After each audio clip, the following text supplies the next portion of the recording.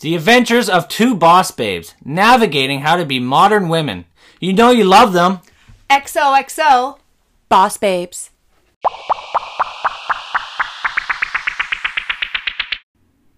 Hello, Boss Babes, and welcome to this week's episode of XOXO Boss Babes podcast. I'm your host, B. And I'm your host, TA. And tonight we're talking all about loss. Here's the thing. Each week we talk about a ton of different things. We talk about luxury items. We talk about drugstore buys. We talk about our life. We talk about divorce, highs, lows. But for the most part, we talk about fun things, and it's a space for us to gossip. But we don't want this space to just be the fun stuff. We want to talk about real life. We talk about Instagram and how it's a highlight reel, but the truth of the matter is that's not everyday life. And so today's podcast is going to be all about loss. And for the most part, TA is going to be sharing a story of her own loss that she's experienced in life, and it's very personal to her. So I want to thank everyone for tuning in to this week's episode. And, we'll always be talking about fun topics, but tonight's topic is going to be something relatable because we all experience loss in our life. I feel that this loss, though, is, a little bit different, especially given the age that I was. And so we have been on here before, and we talked about our divorces, and I feel like, to a degree, divorce comes with a loss. But absolutely. It feels like a loss. You feel like you're mourning a relationship. And you know what? That was a bit heavier of an episode for us, but we also got the most feedback about that episode. We did. And the sex episode. But that's a whole nother topic. But absolutely, divorce is a loss, and it was a bit heavier of a topic, but it was a relatable topic. We all go through those kind of things. The loss that TA is going to talk to us about is something that certainly a lot of people will not be able to relate to. But we think it's an important piece of information and story for us to share because it's really going to give you a good insight to TA's journey in life. If you think about where you were back then to where you are now, you're two different people. And you face such a hardship in your life. And this is going to give our listeners a really good insight into who you are and why you are the way you are. And that is just so spoken, so truly. I couldn't have said it better myself. I would not be the young woman that I am today if this certain experience never took place. As sad as it is and as hard as it was, we all grow. So of course we're different now at, in our mid-30s than we were when we were in our 20s. But this experience allowed me to grow in a way that I never thought possible. So I think we'll just kind of get right in. And the loss that we are talking about is many, many years ago, I was married to a very wonderful man, and his name was Jared. And sadly, Jared was diagnosed with a very rare cancer, and he tried to fight it for a year and a half. And in 2005, he did lose that battle, and he passed away. And at the time, I was almost 22 years old, and so we did get married young. A little backstory, I met him at a party when I was 16 years old, and I was standing with my sister and my best friend, and we were standing on the stairs. And he had come walking down the stairs, and we made eye contact. And he just kind of walked past me, said hello. And I have this big grin on my face right now as I'm telling the story because I feel like I'm that 16-year-old TA. And it's bringing you back. It's totally bringing me back. And he said hello and walked away and continued down the stairs. Okay, I want to help our listeners understand. You're 16 years old. Right. Are you in school still? Yeah, I'm in high school. So I was in grade 11. Because it's funny, you think back to, I think about the loves that I had when I was in grade 11, and it's this very high school love and infatuation. So I can only imagine the fact that it led to marriage. You must have just been over the moon. Well, I was, but he was, now when I say he was older than me, he wasn't a lot older than me, but he was 19. So to me... Oh, you were 16 and he was 19. Yes. Oh, So good to know. I didn't, you know what? In all the years I've known you, I did not know that. I thought you were the same age. No. So he was 19. And so at that time, he had this group of friends, these 5 friends and him. And they were 19 and they were living like what it appeared to me back then. They were living the life. They were going to bars. They were going to trips to Whistler. And it's just like they were the boys. They were the group of boys that the girls wanted to be around in this group of friends that I had at this time. And it's just so funny because he walked down those stairs and I looked at my sister and I looked at my best friend, all 3 of us. And we knew. We were like, something just happened.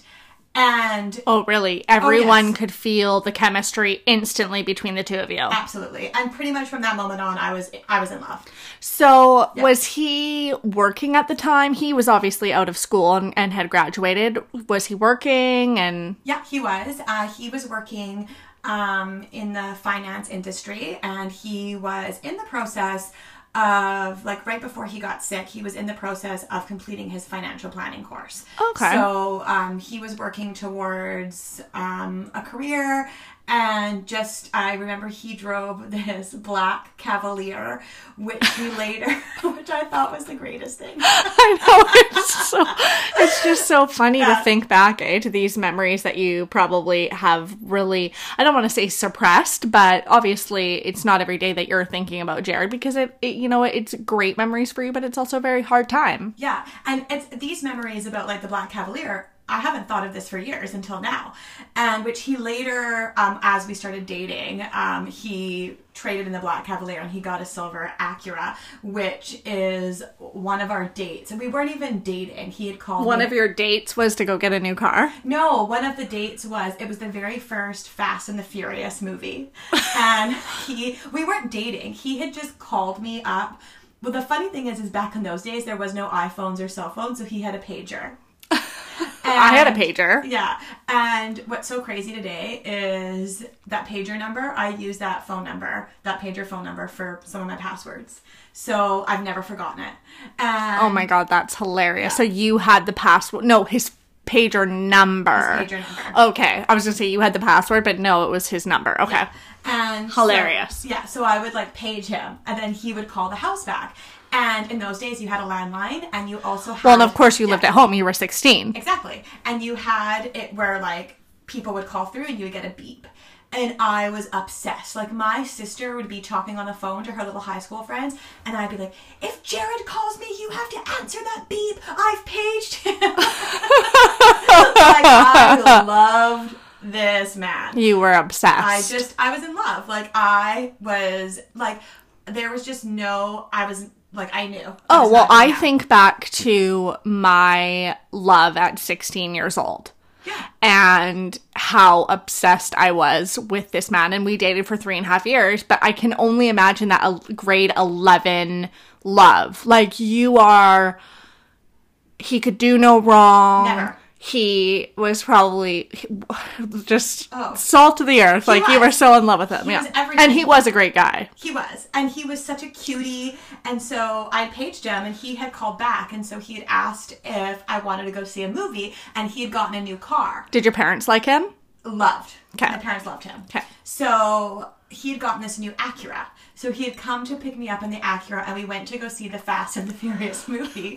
And after the movie was done, because the car was standard, I was like, I want to drive the car in the parking lot, because the parking lot was now empty and it was standard. And so he was going to teach me. Fast and Furious inspired you to get behind the wheel. It totally did. And the best part about it, too, is that, like, I was trying to be funny, and I was like, do it fast, do it furious. Too fast, too furious. As I was, like, gearing up and gearing down. And we were, like, going around the parking lot, bless his heart, and he just was, like, the cutest thing. Aww. And so the thing is, though, is at that time, I think he did like me, but he also realized this girl is still in high school, and she's still, now we're in the summer, I think, of grade 11, and I'm going into grade 12, and he's, like, now 19, 20 years old. Like I mentioned earlier, he's with his friends. They were going back in the day to, like, the Ozone and to Bar None, like, all these, like, ancient bars from, like, 15, 20 years ago. I was going to say, maybe he sees me there, but I'm younger than you. So if you weren't there yet, I was still, I'm like in grade 8. Yeah, exactly. Okay. So what happened then? Because like you said, he's going to the Ozone, he's clubbing, he's loving life, and you're like going to bed at 9:30 because you have school the next day. Okay. Yeah. So does he leave you high and dry? What happens? So all through like my grade 12 year, he was always around to like, he would come in and go. And so then, okay, so it was in... Had you kissed? Not yet. I'm about to get into that point. Yeah. I'm gonna tell the night. Oh, I want to know. Because so at this point, it's just flirting. There's flirting. no... And I'm paging him. Okay, so you page him to talk to you. Yeah. You're obsessed. Very much. And can you tell that he likes you? Or are you at this point still wondering? You don't even know if he likes you back. No, I knew that he liked me. It wasn't a matter of that, but I also knew that he's going to Whistler with his friends, because sometimes I'd page him and he'd get back to me 4 days later and he'd be like, so sorry, I was in Whistler. Oh, okay. So I knew that. And so I just kind of, it really hurt me.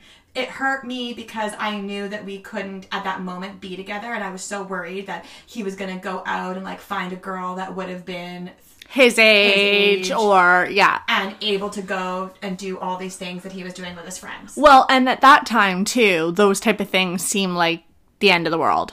Oh, they did. Like you must have had anxiety. I did, because it felt like they had, and all of his friends were in that age group. So it was like, you know, you have this like 16, 17-year-old TA with these like 20-year-olds. Well, they're all doing, like I said, their thing. I'm not allowed to like do the kinds of drink or go wherever. Yeah. Yeah. Okay. So when did it start? Bring me to the kiss. Okay, How did that happen? What's funny is at the time, this group of friends, and my group of friends, including, because, you know, when I say that I lost Jared and he passed away, and we'll get into this, time goes on, and so eventually I did remarry, and that's what we talked about, the divorce. But that whole group of friends, we were all intertwined. So we were ironically at a party that my ex-husband hosted. Yeah. I didn't know that I was ever going to marry this guy in future. So, we're mutual friends. We're all mutual friends. And this party was at, now I don't know if it's still called the same, but it was a hall out in Cloverdale. And it was in April of 2001. And he came to pick me up in the Acura, and he asked me what I wanted to drink. And I said that I wanted Kahlua mudslides. So he brought me... Hold on. Yeah. Rewind. Yeah.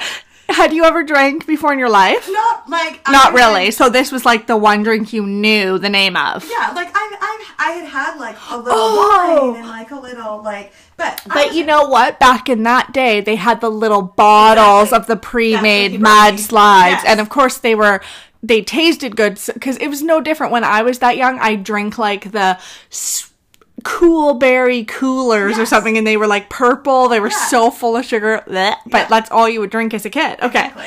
Hilarious. So he brings me this 4-pack of Kahlua mudslides in the 4 little bottles. Oh, and you probably felt so cool. Look at my boyfriend picking me up in the Acura with the 4-pack of mudslides. Yeah, we weren't a couple. Well, my friend. In my mind. Yeah, you were in your mind. So excited. Yeah. And the best part is I was trying to give him $5 for these Kahlua mudslides, and he's like, no, it's fine. It's fine. So we like go off to this party, and I'm going to show you the next time we're together pictures from this party. I almost wish I had them here to show you now. They're at home. I know where they are. You would just die of laughter because I am so chubby. My chubby face, my eyebrows are so tweezed and so thin, and I'm wearing like khaki colored pants with like a gray shirt. And that was your amazing outfit to wear to a party. Yeah, totally. And I had a blue zip up. It wasn't a hoodie. It was like more like elastic. I totally remember that it kind of like zipped up. And I thought it was cute because it like pushed my boobs together. So I was like, oh, this is like kind of sexy. Ooh, was it baby blue? Because baby blue was all the rage back then. It was like navy blue. Okay. And my hair was blonde, but it was short. Okay. So I would curl it and it would flick out. Oh, I had that haircut. I had that exact haircut. And I was in grade 7. So it's probably the same time frame. That's Hilarious. Totally. And my color of lipstick that I was wearing was from Avon, and it was called like Chili Spice. And I'm thinking I'm just the cutest thing. Well, and you probably were. So anyways, I'll have to show you the pictures. Yeah. So he comes and picks me up. Off to the party I go. And we're at the party. And so great party. And he's paying me all this attention. And we're dancing and whatnot. So the party ends and he drives me home. And so I, again, am trying to give him now $5 for gas money. And we're sitting in the parking lot, or not the parking lot, in the driveway of my parents' house. And I hand him the $5. I'm like, please take the $5 for gas money for picking me up. And he says to me, I'll make you a deal. You can keep the $5 if I can kiss you goodnight. And I got nervous because I'm thinking... You're sitting in the driveway of your parents. Totally. And I'm like, they're probably watching this. And so I'm like, okay, but maybe we should drive away. So we drove away to like an abandoned parking lot. We made out. And I was so happy. And the very next day, called my best friend and like, oh my God, Jared and I made out. You should have been there. It was like the best moment. And you should have been there. Yeah, she was like, yeah, I wish I was there in the backseat with you. You should have been there to watch. Oh my God. You're best. bringing me back to these. It was feels. Like one of the best moments of my life in at that time. And so... And really, probably still. Yes, if you think about... totally. You know what? It's such a shame that as we get older, we lose those feelings. Yes. You know what I mean? Like, it's not... Yeah, you totally do. And I think just even talking about this now, it's kind of taking me back to this time in my life that I forgot about a little bit about. And... It's like that Peter Pan syndrome. It's like you Yeah. never want to grow up. And it's those feelings as a girl that we would get... when you're first falling in love. Very much. And I think we kind of lose that. We do And lose so- that over time. Yeah, and from that moment onwards, though, like, he was not my boyfriend. We went in and out. I was all worried, like, well, we kissed, and, like, why aren't we together? But eventually one day came where, and I don't even really know how it happened, we just continued spending time together. And I had now graduated, and I'd started working at the employer that I'm still working for. And I knew that he liked me because when I got home that day, there was an email and he had asked me how my day at work had been. And I knew, I was like, okay, I know for sure he likes me. And pretty much from that moment on, our relationship flourished. So Did he ever ask you to be his girlfriend? Like, was there a Yes, moment where you there was. defined it? Okay, Yeah. so take us to that time. So that moment, he was still in his, bar phase, and he had gone out one night. He was over at my place first, and he had left to So go. hold on, hold the phone. He came to hang out with you before he left you to go to the bar with his friends. Yeah. And That's then amazing. and And because you were still not legal I was still not legal. And then he came back, afterwards? like, not even, like, half an hour later. Oh, because he wasn't having fun. He came back, and Or he that's missed when you. he Oh. realized, and he said, I realized being there that, like, you weren't there with me, so why do I want to be there? And then from that moment Oh, on, that's so cute. and so then from that moment onwards, we were boyfriend and Did you girlfriend. have a discussion? I told him that, like, how I just felt that that's how I've been feeling for, like, the last 2 years pretty much, and that it was something that, like, I wanted him to go out and have a good time with his friends, and I never wanted to stand in that way, but it was always something that was on my mind because I knew that I wasn't at the legal age. And So- 2 years, too, like, to be pining over someone, you must have been freaking over the moon I when was, he because asked you to be his girlfriend. To me, I was like, I've landed the guy. But that is so cute Yeah. what he said and did. Yeah. Oh my God, I love it. Yeah, so okay, it was mine. so we need to speed things up here. I'm sure our listeners are dying to know. So you guys become boyfriend and girlfriend. Your relationship obviously flourishes. How long do you date before he proposes? And tell us how he proposes. So we got engaged in August of 2002 at the Washington Avenue Grill. Hey, it's still a hangout of yours. It is. I still like going there. Oh, so. that's so funny. I had no idea that's where you got engaged, and no wonder that place is sort of like nostalgic for you. So hold on. How long were you dating? From Officially. So from the Officially? time he leaves the Ozone or wherever the heck he was. from January of 2002 to August of 2002. Oh, so not long. No, not long. No, so yeah, so he knows pretty quick. Yeah. Okay, so August, does he get down on one knee in Washington Avenue Grill? He does.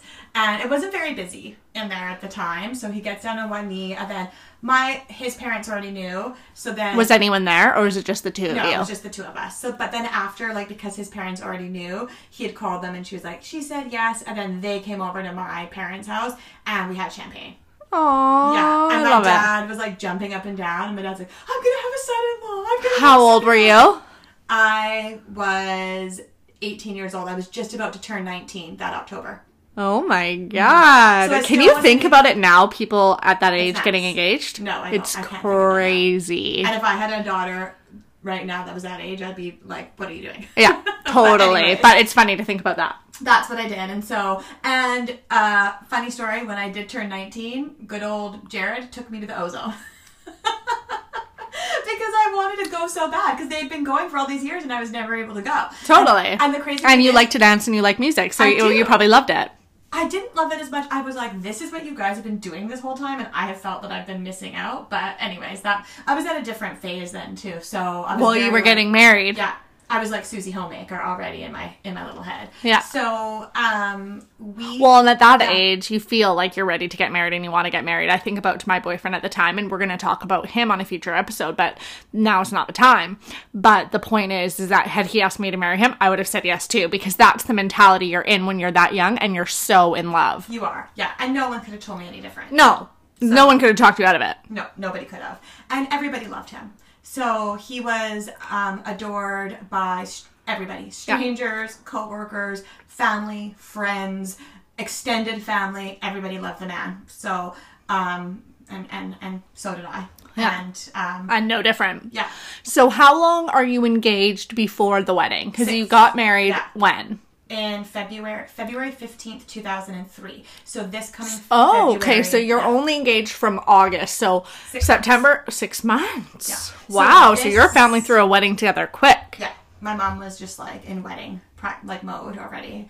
And this coming February, we would be celebrating, if he was still here, it would have been our 16-year wedding anniversary this February. Oh my God. Yeah, crazy. So we get married in 2003, and we're married for 1 year. And he goes to the gym one day and comes home and tells me that he's not feeling good and he feels that he's pulled a muscle. And of course, we have a healthy man. So you had been, hold on, before we get there, because Yeah. we're about to talk about his diagnosis and Yeah. his sick process, and this is part of the sad part of the story. And, you know, we've talked a lot about young love and falling in love, and I'm sure we're all excited. We're about to get into it. You were married for a year Yes. while he was healthy. Yes. To your knowledge. He obviously wasn't at the time, probably, but to your knowledge, he was healthy. Happy marriage? Happy marriage. Totally in love? Totally in love. I know at the time, I remember you guys were in a basement suite. You loved your little place. You were cooking, cleaning, Yep. doing all those domesticated things. Completely happy. Completely happy. And I want to say along those lines, I was 20 years old. He was 23. We didn't have money. Well, we You were babies. We were babies. We both worked. We lived in a teeny tiny basement suite that we paid $485 for a month. Which at the time was probably a lot. He Well, not a lot, but a lot. Do you know what I It mean? was a lot for us. Like, Yeah. the truth is, we actually looked at a basement suite that was around $750, and I loved it, and it was beautiful, and we opted not to take it because we knew that extra money could go towards something else. I drove an old Ford Wouldn't you Escort. just die to have $700 rent now? I know. Like, I look back at that time. I drove an old Ford Escort that was just like this old little car that got me from A to B. We barely had any money. We didn't go on vacations. I never went and got my nails done. I bought makeup, not like I buy makeup now. We never had a lot.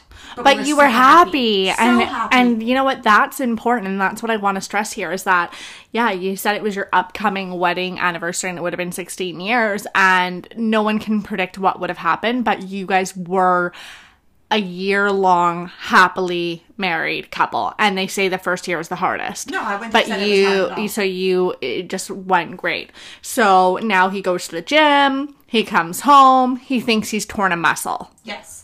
And of course, I think he's torn a muscle as well because he's a healthy, young, 23-year-old man who plays hockey, who goes to work, who's studying to become a financial planner. And of course, I feel like you've torn a muscle. And I'm going to skip through a bunch of the little details, but eventually, and it happened quick, but by the time 3 weeks had gone by, I knew that there was something wrong. So was he just like flu-like? Was he like what was it that his sickness kept going? He was flu-like, and then like it got to the point where it was pneumonia-like. Like I actually thought that he had walking pneumonia because he would like function, but he would come home, and the second he would come home, he was like, I'm so tired. And when he would go to sleep, he was telling me that he was always in pain from sleeping on the right side. And then anytime he'd go to talk, he couldn't talk. He'd cough. So definitely the symptoms started to progress as the time went on, and his pain started to increase. His appetite started to suppress. He started to lose weight. And at this point, had he gone to the doctor at all? He had gone to a walk-in clinic, and they told him to take a cough syrup with codeine because they said it would help his cough. And that's what we did because that's what we thought was wrong. Yeah, because again, he's 23 and up until this point, completely happy and healthy. Yeah, exactly. So after the 3 weeks, what was the next step? I make him a doctor's appointment with my family doctor. And we go in there, and they did a bunch of like breathing exercises, and of course the doctor is like listening to his back and his chest, and then from there they sent us to have an x-ray. So this all happens in one day. We have the doctor's appointment in the morning at like 10 a.m. From there he goes to have an x-ray. From the x-ray, they come back and tell us that they have found 1.5 liters of fluid in his right lung. And so that's what's causing him every time he goes to open his mouth to talk, the coughing. So now they have made an appointment for us in the same day to go see a respiratory therapist, and that she is going to tap the lung. I'm thinking, this is great. He's going to get the relief that he needs. We're going to go. We're going to be in the hospital for a couple hours. His lung is going to be tapped. We're going to come home. I'm going to make him a pot of soup and bundle him all up, and we're going to just move on with our lives. Yeah, absolutely. Like, I mean, no one thinks 23-year-old, completely healthy, is going to have cancer. No. And so when they tapped the lung and they drained the fluid, it was hard to watch because I knew that it was painful and uncomfortable for him. But he had said once they finished, he felt so much relief. I bet. Just so much relief. And well, he'd been dealing with that for 3 weeks. Yeah, exactly. The pressure. So they did another x-ray when they were finished tapping the lung because the respiratory therapist wanted to take a look. So they did the x-ray and they tested the fluid. And they came back and they said, at that moment, we're going to run some blood tests. We think you have tuberculosis. And I just started crying. I'm thinking, oh my gosh, tuberculosis. He's going to be like in a bubble. Like, what's going to happen? He's going to have to stay in the hospital. And it's crazy that they thought that quickly that it was, and they told you tuberculosis. Yeah, they did. So after they did the blood work and the second x-ray, they then came back and they said, we're now going to send you for a CAT scan. And so it was at that moment that I knew there's Did you start getting scared at that point? Because I knew this isn't tuberculosis. People wait months for CAT scans. People wait months for x-rays. And this is all happening in one day. Well, x-rays, not so much. I mean, you wait a day or you know, x-rays for sure. They're everywhere. But a CAT scan, months. So if they're getting you in same day for a CAT scan, I knew. It's not normal. No. So they did the CAT scan. They asked us to come back at like 4 o'clock for the results. Again, not normal. No, not normal. We go and we have lunch. We don't really talk about it. We're just like driving around in our little Ford Escort. He's driving it around. And we come back and we get the results and we're sitting in the respiratory therapist's office. And I remember trying not to blink because my eyes were filling with water and I didn't want him to see the fear. And I didn't want the tears. This is when you're driving? Nope, this is when we were sitting in the office. We're back. Oh, okay. And as the respiratory therapist is talking, you're trying to hold back the tears. I'm trying to hold back the tears. I'm in shock because what she is saying is that it's not tuberculosis. We have found a tumor as big as a cantaloupe lodged in between your heart and your lung. We don't know if it's cancerous because of the size. It could very well be benign. But regardless, it needs to be removed and you are going to need open heart surgery. And my eyes were filling with water and I was trying so hard not to blink because I didn't want You didn't the want the tears. tears to run down your face, and you wanted to stay strong for Jared. Totally. And the look on his face, he didn't even know what the size of a cantaloupe was. And so we finish up that appointment. We get as much information as we can. And we get in the car and we drive to my parents. And I am sobbing. Like, I'm not in hysterics, but I'm sobbing like a hurtful cry because I just knew this is going to mean a lot for him. And I don't think he realizes what he's about to go through. And he didn't. Bless his heart, he had no idea. So once we told our families, like, my parents were... Well, and you guys were by yourselves at this point, because you'd probably be just telling mom and dad, Jared's not feeling well, I'm taking care of him, I'm making him soup, Exactly. we're going to the movie, whatever you're telling him, or them. So they probably didn't even have any clue. So you come home and you say, he's got a tumor the size of a cantaloupe Yep. in his little body. He's not a huge guy. No. Wow. Yeah. And my grandparents, like even my nan, she was like, I feel sick. And that's exactly how I would describe it. I felt sick because, How quickly do they want to schedule the surgery? well, they can't. Because first of all, they needed to determine, is it cancerous? So we have to have the biopsy. And at this time, this is when there was a nurse strike. So we were being delayed. So we have to do a biopsy. We have to determine if it is cancer. We have to send it to pathology. They now have to determine what kind of cancer it is, what kind of cells is it. Is it going in the lymph nodes? Is it going in the bone marrow? Is it spreading in your body? What kind of chemotherapy are we going to give you? What kind of radiation are we going to do? How long are we going to do this? What size do we need to shrink this to for us to be able to safely remove it?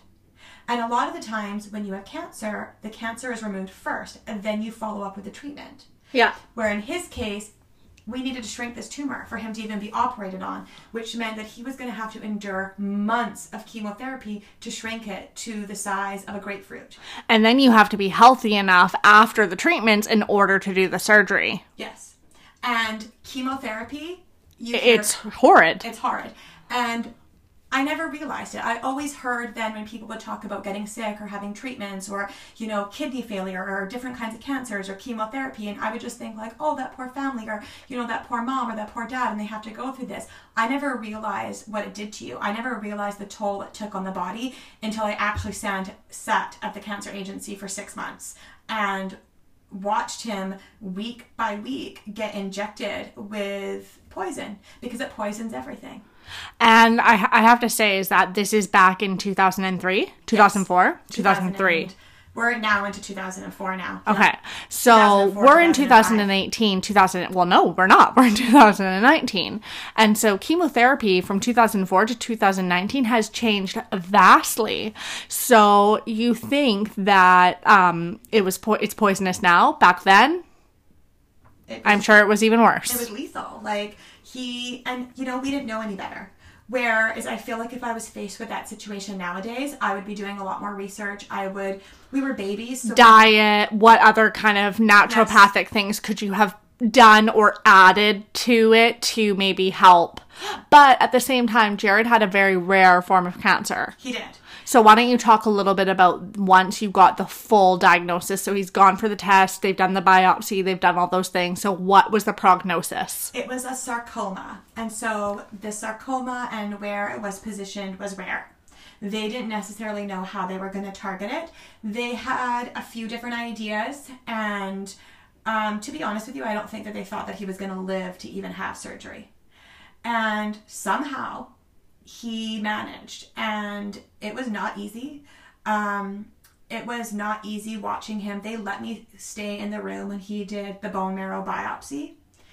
And there's a few moments of this whole time in my life that when I say time has gone by so long now, that the feeling is not the same as it was then, obviously. Time heals things. Time doesn't make things go away, but time heals. But there are a few certain key moments that, when I think about them, haunt me. Because the screams that were coming from him, the tears that were coming down his face, and the look on the nurse's face when they were holding my hand and holding his hand while he was going through this torturous procedure, I will never forget. It traumatized me. I couldn't even talk about it after. He couldn't even talk about it. This is the bone marrow biopsy. Biopsy. Because they had to make sure that the cancer didn't go into the bone marrow. Okay. Which it came back and it was negative. It was not in the bone marrow. So his one thing that he had that was going for him is the cancer stayed contained. So they were able, after months of chemotherapy, they didn't do radiation. After months of chemotherapy, they were able to shrink it to the size of a grapefruit. He was extremely sick for those 6 months. And, so it went from a cantaloupe to a grapefruit. So it's still large. It's still big. So they weren't able to shrink it that much, to be honest. No, but they were able to shrink it enough to remove it. Oh, okay. Yes, and that was their key, is they needed to get it out. So how many months now from the time you went for the x-ray to the time where he goes into surgery? So the x-ray was in March of 2004, and he had surgery on February 17th, 2005. Oh, so he's gone through a year almost of chemo. Yeah, and so February 15th, 2005, it was our 2-year wedding anniversary, and we went to see the movie Hitch. And he took you to the theater. Yeah, he was feeling better then, like he was, because at that point they had stopped chemotherapy for like 7 weeks to get his body building a little bit more like immunity. To go into surgery. Because like I said, you have to have a certain strength, otherwise they won't operate because they want to make sure you're going to survive the surgery. Yeah. And a lot of people don't, but the healthier you are going into surgery, the more likely it is that you're going to survive surgery. Yes. So they go in February and remove the grapefruit-sized tumor. Yeah. And the week before his surgery, we had actually gone to, my family lives in Palm Springs, so we took a trip. My mom came with us because he was ill and I didn't want to be on my own. But he was able to go to Disneyland, and I have pictures of us standing together with the characters, and he just is bearing it all, and he has his bald head, but he looked good. Why have I not seen these? I feel like these are things that I want to see. I'll show them to you. So, yeah, but he has the surgery, and they removed the tumor, and sadly they had to remove his right lung with it because when the tumor was so big, it did crush his right lung completely. Can you live with just one lung? Yeah, you can. Oh, okay. Yeah. So you'll always just sort of have respiratory issues, but you can live with one lung. Yeah. I didn't know that. Okay. Mm-hmm. So besides the fact that they have to remove his lung, did they consider the surgery successful? They did. And when they sent the tumor to pathology and it came back, it was only 10% cancerous. So they were able to shrink it to the size of a grapefruit to remove it. The cancer had stayed contained, and part of that tumor was only 10% cancer cells. So you think you're getting good news? Totally. I am. I go home. Because everyone is telling me, you need to go home, you need to get your rest, he's in good care. And because he had the type of surgery that he had, he goes to like a step-down unit. And in the step-down unit, you actually have a nurse that sits at the foot of your bed. Everybody in the step-down unit, you're not on a ward and a nurse checks on you every now and then. You have 24-hour care of a nurse that's yours, that they do rounds, they switch off, and this nurse sits at the end of the bed. And that's really the only reason I went home, is because I was like, I do need my rest, and I know that he needs his rest, and this nurse is going to watch him. Well, and I think, too, it's like any business, right? Like, businesses have changed, and back then, I feel like maybe there was even more nurses around. Yeah. Right? Right now, maybe you don't get that type of care, but back then, in 2005, in the step-down unit, you had a nurse by your side. Yeah. Which is great. Amen for that. Totally. And it allowed me to go and feel like he was in good care. And then a couple hours later, I get a phone call that they had done another x-ray a few hours after the surgery to check on him. And he also lost a part of the heart, the pericardium. So they had to sew on a synthetic pericardium. And when they... Oh, so when they removed the lung, they also had to remove a bit of the heart. That's right. So when they did that, the synthetic pericardium started to unravel. So the heart was shifting. So they had to rush him back into surgery. I was all How long from his original surgery was this? like 7 hours later. Oh. And I'm at home now. Crap. And I'm thinking, that's it. I shouldn't have left. I shouldn't have left. I was thinking that, and I was also thinking, that's it. There's no way he's going to survive this, because he's not going to be able to go through a second open heart surgery. And I begged the doctor, because he called me, the surgeon, please wait until I get there. And he said, Tamara, they are prepping the emergency room right now. You have no choice. And that was that. I knew I had no choice. So I got in my car, and at that time, I never drove. And, well, I shouldn't say I never drove. I did drive. I just never drove far distances. And I got in my car, and I was like, that's it.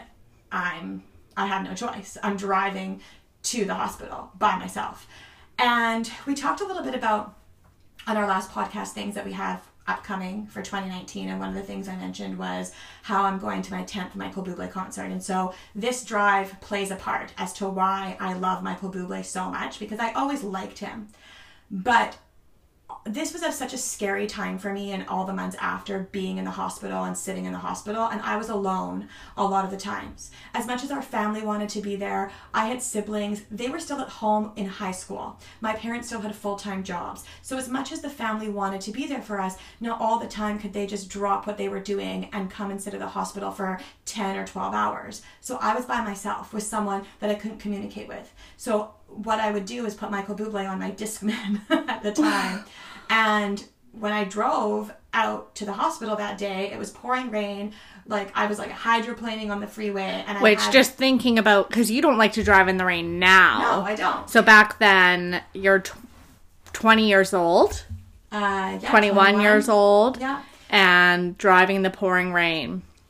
On the freeway over a bridge, which that used to terrify me. What hospital was he in? VGH. Oh, so you had to go all the way to Vancouver. Yeah, and I was driving my little Ford Escort, and I put Michael Bublé on. And I was like, Michael Bublé is going to get me through this drive. And when I pulled into the parking lot, I was like, I did it. Like, I couldn't believe that I had overcome, and I was just like... Such a big fear. Such a big fear. And thankfully, Jared pulled through that surgery. So that was good. Where it gets really tough is 2 days after that, he just runs into like general complications. His body is weak. He's had cancer. He's had chemotherapy for months. He's had 2 open heart surgeries. Yeah. And he gets pneumonia. And so they come to me and tell me... Has he ever left the hospital at this point? So he's still in the hospital... And he gets diagnosed with pneumonia. Yes. And he was having major complications. And so from there, he actually went into a coma and was put on life support. And he was on life support from February until July of 2005. So that's... Oh my God. So 6 months. Life support. Life support in the ICU. Had he ever waken up at that time? Never. Not once. Are you kidding me? And How did I not know this? And I was asked, like, it was about 3 days after he was first put on life support, I was told that I would have to start thinking if I was going to make a decision to take him off. Because his body was now going into, like, a vegetable state. And I never understood what the ICU was or life support was. You hear about it, but I never understood. And there's a moment where I talk about the bone marrow biopsy haunts me, and the day that they took me down to ICU in my scrubs, because I wasn't allowed in there just regular, like you had to scrub down. No, I know. I've been in ICU once because a friend of mine was dating this guy who was in a horrific accident and was in ICU, so I know exactly you have to be in the gowns, and it is haunting because it's like 4 or 5 beds or rooms in a circle, and it's a dark place, if that makes sense. Like, so I can just picture you 21 years old. I'm by myself. By yourself in And he's on life support, and this machine is pumping his body, like, to breathe. TA, how, from February to July? Yeah. I was by myself. He's in a coma. In a coma. Were you there every day? Every day. Did you sleep there? Yeah. Where did you live? Pretty much in the cafeteria by myself. I had friends that did live downtown, so I had a key to their apartment, and so every now and then when the doctors would do their rounds, that's when I would leave because I had no choice. I wasn't allowed to stay. And then for those few hours, that's when I would go home, shower, sleep, or get some rest, and then I would come back. So what would you do? Just listen to Michael Bublé? Yeah. Did you read a book? I would listen to Michael Bublé. I would read magazines. Some people thought I was his sister because I was so young, and they were just like, "You're so like brave being here for your brother," and I'm like, "He's my husband." And I started making friends with people in the hospital. Like, everybody in the cafeteria knew who I was, and they were all like rooting for me. They were probably like, "Hi, TA, Totally. how's Jared doing?" Yeah, they were. I was like, and I'm such a talker, so I'm like telling the story. And there were moments like when I was by myself, or I would get certain news, or like I'd get updates from doctors, and I would come and I'd like sit in the waiting room and I would just sob and cry because I didn't know what to do. And I had like strangers watching me cry, being like, putting their arms around me and offering to get me something to eat from the cafeteria, and I would decline, and they would still go to the cafeteria and bring me like a donut, a muffin or a tea or a coffee or something. And so yeah, I listened to Michael Bublé every single day. And the only day that I actually left his side was on June 16th, 2005, because that was my very first Michael Bublé concert. And it was my one thing that I had to look forward to. And the one thing that I knew, I'm going to this concert. Good for you. And now you're about to go to your 10th concert. Yeah. So it's July. Yeah. And how the hell does he wake up? One day I get there and his eyes are open. Miraculously. And he's confused because he's been asleep for 5 months. Of course. March, April, May, June. 5 months he's been sleeping. Yeah. He thinks he's been there for like 2 weeks. Thank goodness. I wasn't about to tell him what month it was. And he's trying to motion to me. So I'm like, okay, he wants to write. He wants to write, and you could see the fear in his eyes, because I think that he had been up for a while and he was wondering where I was because I hadn't gotten there yet. And so he's trying. So where were you? Were you in the cafeteria? Were you at home? I was like on my way. Okay. So you had gone home to shower, you went downtown, because you said you were there every day. So you just hadn't arrived there yet. Because were you sleeping there? Yeah, I would sleep there. But I would sleep. But then I always had to leave, like, if there was doctor rounds and stuff. Oh, okay. So the doctors obviously were there when he woke up, because in ICU, there's doctors around at all times. Yes. So you had left for that, so you happened to wander back, and his eyes are freaking open. You must have been like, this is crazy. I couldn't believe it. So he's motioning to you what he wants to write? Yeah. And he writes to me, file the taxes. This poor thing has been through hell. He thinks it's March and like you need to file taxes. Because he's thinking, he knows that he was in the hospital mid-February and he thinks he's only been there for 2 weeks, and so he's telling me to file the taxes. Oh my god, and that's that's a funny story, and that's just so funny. Yeah. Okay, so clearly the taxes don't need to be filed. You'd already taken care of that. Exactly. Or not, but either way. They were filed. Yeah. So I know eventually he gets out of the hospital because I know the story. Yes. How long until he's released? He is released at the end of July.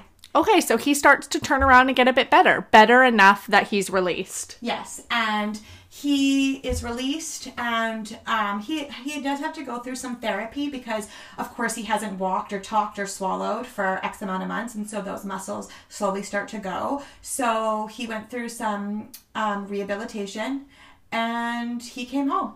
And were you not thinking, thank God I didn't pull him from life support? I mean, I don't know what told you not to make that decision, because after 5 months, holy crap. It was his surgeon that told me not to make the decision, because the doctors in ICU were telling me this man has no chance. And his surgeon was the one that was saying to me, these doctors in ICU think that they're right, but they've only known him for 2 weeks. I've known him and have worked with you guys for almost a year. And he said, I would have never have done the surgery if I felt that he never had a fighting chance. He has youth on his side, so you need to remember that. And it was his surgeon.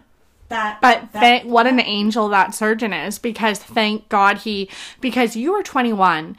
If doctors are telling you you need to make the hard decision, and it's been 5 months, 1 month, 2 months, you might have made a different decision. Oh yeah, I was so what an angel presence he was. And I was getting like, it was hard. Talk about being alone. And I would sit sometimes and call my mom from the cafeteria, and I would just be crying. And I wasn't crying about Jared. I was crying because I kept saying, like, I am alone. I eat breakfast alone. I eat lunch alone. I eat dinner alone. I sleep alone. I don't even sleep because half of the time I'm worried that I'm going to show up and he's not even going to be there. That was one of my biggest fears. I said, so I'm waking up in the middle of the night, phoning ICU and making sure that they can check on him and make sure that he's okay. Like, I'm alone. I go to Starbucks alone. At that time, my sister was around a lot. She was really present, and she was able to take a lot of time and be with me. So I did have her when we would, go to Starbucks and we would go to Safeway, and I would just try. And the other thing is too, is that like, we didn't have money. So I had to be very careful because I wasn't working, and the only thing I was living off of was his $1,200 a month disability. Well, I had $500 of that was going towards rent. So it's not, and I had parking to pay for when I would come to the hospital. So I had to be really careful of what I was spending when I was there on a day-to-day basis. Like every time I'd spend $5 on a magazine or $5 on a coffee, it definitely was on my mind because I knew, well, I only have X amount of dollars. Yeah, so it's not like you had this endless budget to spend as well. Yeah. So I think what we should do is let's take a little break. We're going to come back. We're going to finish the episode. So don't worry. I know you want to hear about this, but we're going to talk about the end of the July when Jared is released and go from there. So thank you so much for tuning in for this part of the story. And we'll be back in just a moment with the rest of the story. We're back, everybody. Thank you so much for bearing with us. This is a sensitive topic. We had to take a little break. So where we left off was when Jared was released from the hospital in July. So Jared is released. TA is able to bring him home. Why don't you talk about what it was like to have him home finally? I loved having him at home. But sadly, I knew that we couldn't continue living off of $1,200 a month, and so I was going to have to return back to work. So we had some home care set up. His mom, of course, was over every single day helping out while I had gone back to work. And in all my spare time, I spent with him. And like I said, he was weak. So he couldn't walk properly. He had a wheelchair. We had handicap parking. And it was in the summer, and he had just spent so much time in the hospital. So I really did make sure that at any moment and any opportunity that he was feeling good, that I definitely used it. Whether it be, let's go to a movie. Sometimes he couldn't even sit in the theater for the full movie, but at least it got him out of the house for the drive and into the theater for an hour. Let me take you down to White Rock, and we would go for frozen yogurt, and I would push him in the wheelchair. And we lived in this teeny tiny basement suite, like I said, and so I'm a little person. I'm only 5'2". I'm carrying like wheelchairs to the car. I'm almost carrying him because he had to hold on to me and shuffle while he walked. He needed to be bathed every 2 days. He needed his hair washed. He couldn't move his arms the same way, so he needed to have his teeth brushed. I brushed his teeth. He couldn't move his arms. He can't brush teeth. He can't put a fork or a spoon in his mouth properly, so I would feed him. What about bathroom? I know might be a horrible topic, but I'm sure people are wondering, like, did you have to take care of everything? Everything. He needed help going to the bathroom. And in the end, eventually, he needed to wear he was wearing a diaper for support. And so I would have to change that for him. But not once did I ever think that, like, think twice about it. Yeah. No. And that's what's so crazy is I never thought, like, this is my life, this is what I'm doing, I was more than happy to take care of him. And every time I'd go to wash his hair, I was so happy that his hair was growing back, because he had lost all of his hair. And so it was just such, like, for me, I was taking care of him, and I felt like, you know, the more I take care of him, the more he has to rest and the stronger he can get. And he had to follow a certain diet, and so I had to adapt the way that I would cook. And I did have help. Like I said, we had home care that would come in and check on him, and his mom would be there, and I had gone back to work. But for the most part, other than that, I was the one fully taking care of him. I slept on the couch because I wanted him to be comfortable and sleep in the bed. And I never slept fully in the middle of the night. I would set my alarm to go off like 3 times in the middle of the night, because I always wanted to get up and check on him and make sure that he was breathing, because my fear was that one day I'd wake up and he wouldn't be breathing and I'd be in the house by myself. Yeah. Absolutely. So we know where this story ends, and I know, sadly, in August, you got some news. So tell our listeners when you found out that Jared wasn't going to beat cancer. Yeah. It was August long weekend of 2005. He started having complications and was taken back to hospital, where they did run a bunch of tests, and the results from those tests was that the cancer actually had spread and was all over his liver. He had multiple tumors, and where they were positioned, he was not going to live. And so the option at that point was for him to go into palliative care, which I declined. And everybody told me that I was out of my mind. And for me, I thought, no. We have spent the past 2 years almost in and out of hospitals. I have lived in a hospital. I've lived in ICU, and so has he, even though he didn't know it. And palliative care is there for people that need it. And everyone has a choice. And my choice is that I stay home with him and I take care of him. And did he, at this point, want that choice, or did he wasn't even able to make a choice? He wasn't able to make a choice. I don't think he understood what palliative care was. And you knew because you had lived ICU. Yes.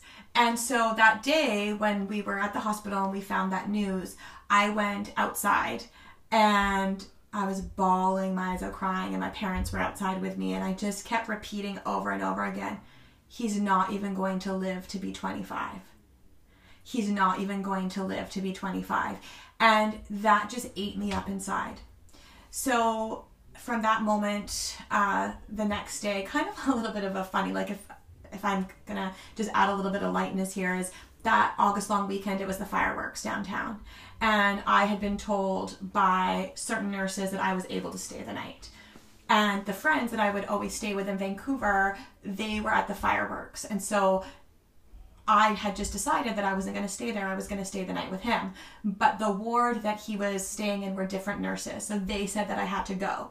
And I put up a fight. And they were threatening to call security. Poor Jared is like, please, like, I don't want to see you being, like, carried out here. And I'm like, I don't care. They can carry me. Like, I'm not leaving. I'm not leaving. In the end, I did have to go. I wasn't carried out. I did have to go. But I just look back at that moment. I'm thinking, I'm not getting on a SkyTrain and going back home by myself. And so I was trying to explain to them, like, my friends are at the fireworks. They're not going to be able to pick me up for hours. These nurses didn't care. I eventually had to leave, and I sat downstairs in, like, the waiting room by myself for, like, 2 hours before my friends were able to come pick me up. And I remember feeling like, assholes, yeah, I'm sure is what you were thinking. I was, but I was so proud of myself for sticking up and just kind of being like, I was like, no, I am strong and I do got this, and it doesn't matter what's going on. Like, they're not going to bully me around. And so I kind of think back to that, and I'm just like, no, you know what? I was a boss babe back then, and I didn't even know it. So yeah, in the end, he came home. And they were wanting to put a hospital bed in our teeny tiny little basement suite, and I refused, and I refused, and I refused. And as the weeks were going on, we're almost ending the end of August, he's starting to get weaker and weaker and losing more weight. He's starting to lose more bodily functions, and it is becoming harder and harder for me to take care of him. And he's now becoming a dead weight. So before he could always shuffle with me, and now I'm trying to lift him. And he's starting to hallucinate. He's starting to think things are happening when they're not. He thought the Canucks won the Stanley Cup. He thought that there was a man in the house with a gun trying to shoot me. He thought that he was stuck in a time machine. Just like the craziest things.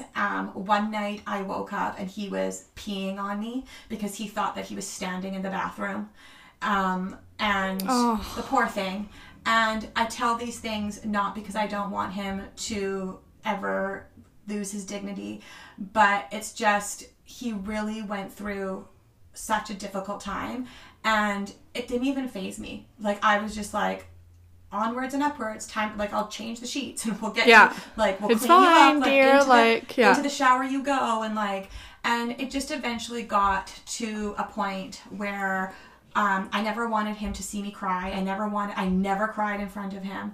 I would go into the bathroom and tell him that I was taking a shower, and I would turn the shower on, and I would sit there and I would cry and cry and cry. And then once I got those tears out, I felt like, okay, I'm strong. I can do it. I'm strong again. I can do it. And I just carried on, and there eventually, you know, you can only go so far this way.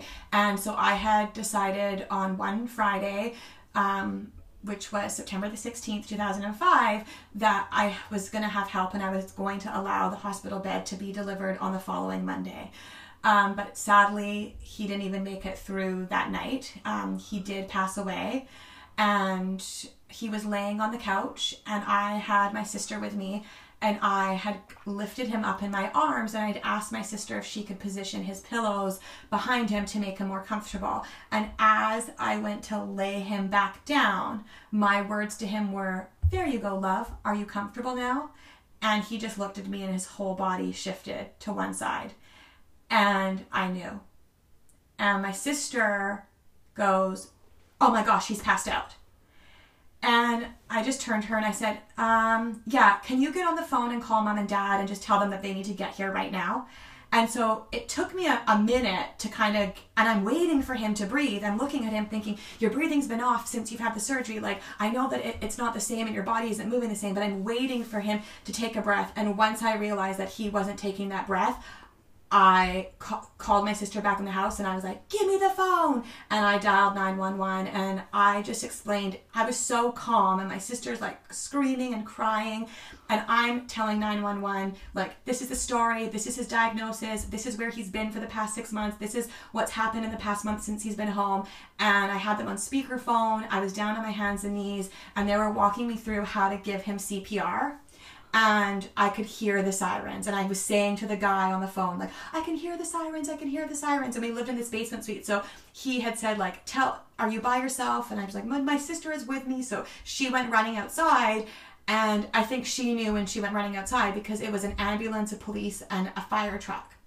And they came running in, and they had asked if there was a do not resuscitate, and I was like, no, there's not. You can, like, work on him, like, revive him.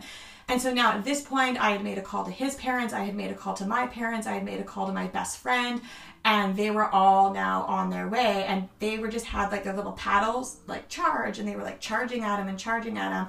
And I just remember, talk about the moment that haunts me, his body like looking like it was like levitating off the ground. And I just said, stop, stop, stop, you're hurting him, you're hurting him, you're hurting him, stop. And they just looked at me and they were like, is that your final call? Time of death. They said the time, they said the date, and that was it. And my sister had now gone outside, and my parents are thinking he's passed out because this is the call they got because they earlier. weren't there for the whole thing. Right. So that was it. And now we have the family showing up, and oh my goodness, his mom and dad, I don't think that they've ever healed from it. And my best friend comes running through the gate with her pajamas and her husband. And we were just all on the ground, crying, hugging, holding each other, holding him because his body was still warm. And I cut a piece of his hair. Now this sounds like this was many years ago, I threw it out, but at the time I just felt like I have to have something to hold on to. So I cut a lock of his hair and I put it in a Ziploc bag. And I knew that they were going to come take him away in a couple of hours. And so I laid on the ground next to his body because it was still warm. because I'm like, I'm not leaving him here. We're not leaving him in this basement suite. And all the family and everyone made their way out. My poor landlords, because we loved them so much and they loved us. They knew what was going on. Neighbors were out watching, and so at this point everybody is cleared out and I'm just on the ground, and my dad comes in and he says to me, it's time. And this sounds just so like dark, but we've talked about everything and I really want to be transparent. Here's another moment that haunts me. Them coming in and zipping him up in a bag and wheeling him out on a gurney. I stood at my dad's van kicking and screaming and crying because that was it. I knew that that was it. And I knew that forever from that moment on, my life would forever be affected and will forever be changed, and that I was now almost 22 years old and I was a widow. And what am I going to do? And the only thing that I knew also is I had really watched him disintegrate, so I knew that he wasn't suffering anymore. Yeah. But, he lost his battle and he fought. And bless his heart, he fought hard. And so from that moment on, arrangements had to be made, a funeral had to be made, and I talked about how everybody loved this man. There was over... So you spoke at the funeral? I didn't speak at the funeral. There was over 500 people at the funeral. So some of them were clients, some of them were people that he worked with, family, friends from afar. And I just remember my dad ushering me in and me sitting at the front of this hall with his picture blown up with a floral arrangement around it, and this very close, kind family friend gave a lovely talk about him, and just thinking, I can't believe that this is my life, and I can't believe that this is the end of everything that's gone on, the battle that you've gone through. And it just goes to show how, of course, it affected Jared, but it affected everyone around him, especially you, his wife. Yeah. And so that is kind of, from that moment, it's sad, but life goes on. And I really did struggle with it. And I would actually have to say, if I'm being honest, I didn't deal with it in the beginning. And I think it kind of came out in later years. But it took me a good 10 years to really, truly come to terms. And I don't think that I would be the woman that I am today. And you said earlier, we talk about our travel and our luxury things, or that we've, get to do this, or makeup and sex and dating, and I'm Bumbleina, and we have a good laugh about it. And all those things are great and fun. But my life certainly has not been picture perfect. And I don't even know if I would be half of those things or even be the girl that I am today if it wasn't for what happened. And so no matter what, for the rest of my life, his memory will always be with me. But at this point in time, he is more of a friend that I lost. The feelings of losing a husband and a lover over time started to slowly go away, where it slowly becomes, I lost my best friend. And you know what? I lost a little bit of me that day that he passed away. I truly did. A part of me left too, but I got a different part of me back. And so, I never want to have to watch that again. I never want any one of my loving family members or friends have to go through that again. And when I hear of other people that are going through this, or when I hear of people that have lost somebody, my heart goes out to them in a completely different way, because I know the feelings. I don't know the exact feelings because everyone's circumstance is different, but it's not easy. And for anybody currently right now that is going through anything like this, I may not know you, we may not know you, but just keep up the strength and the positivity and being there for your loved ones, because that's really the only thing you can do in these circumstances. Yeah. So before we finish off, I just want to say I never had the pleasure of meeting Jared, and we've talked about this issue or this scenario, the story, and it's heavy and it's sad. You can hear that I've been crying, but I do have a favorite story of Jared, and it's definitely a lighter story. And I think it's always nice when you think back of your loved ones and people who you've lost to think about lighter stories or positive memories. And this story is just a testament. And I didn't know Jared's, but so you can provide more context, but through it all, it seems like Jared didn't lose his sense of humor. Would you agree? He didn't.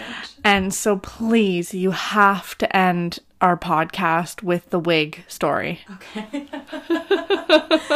So no, he definitely never lost his sense of humor.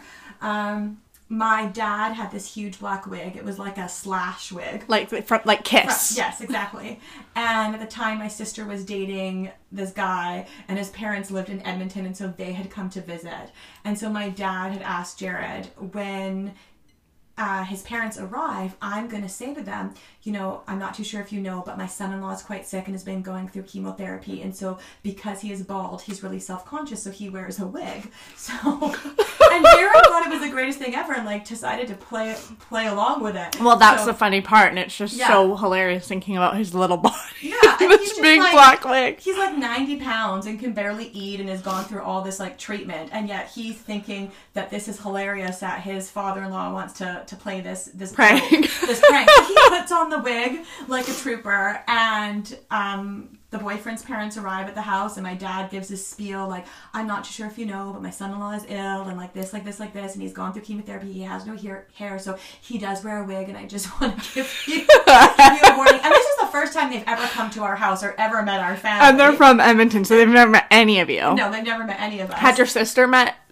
her future in-laws or whatever? Yeah, and they were kind, like they drove out for the funeral, and so they said, oh, no problem, and we know about the hard time your family's been going through. We can't wait to meet this strong young man. And so they come walking up the stairs, and here's Jared sitting with his huge black like rock star wig on his head, and he wore it for like he said like, the whole night. So hot.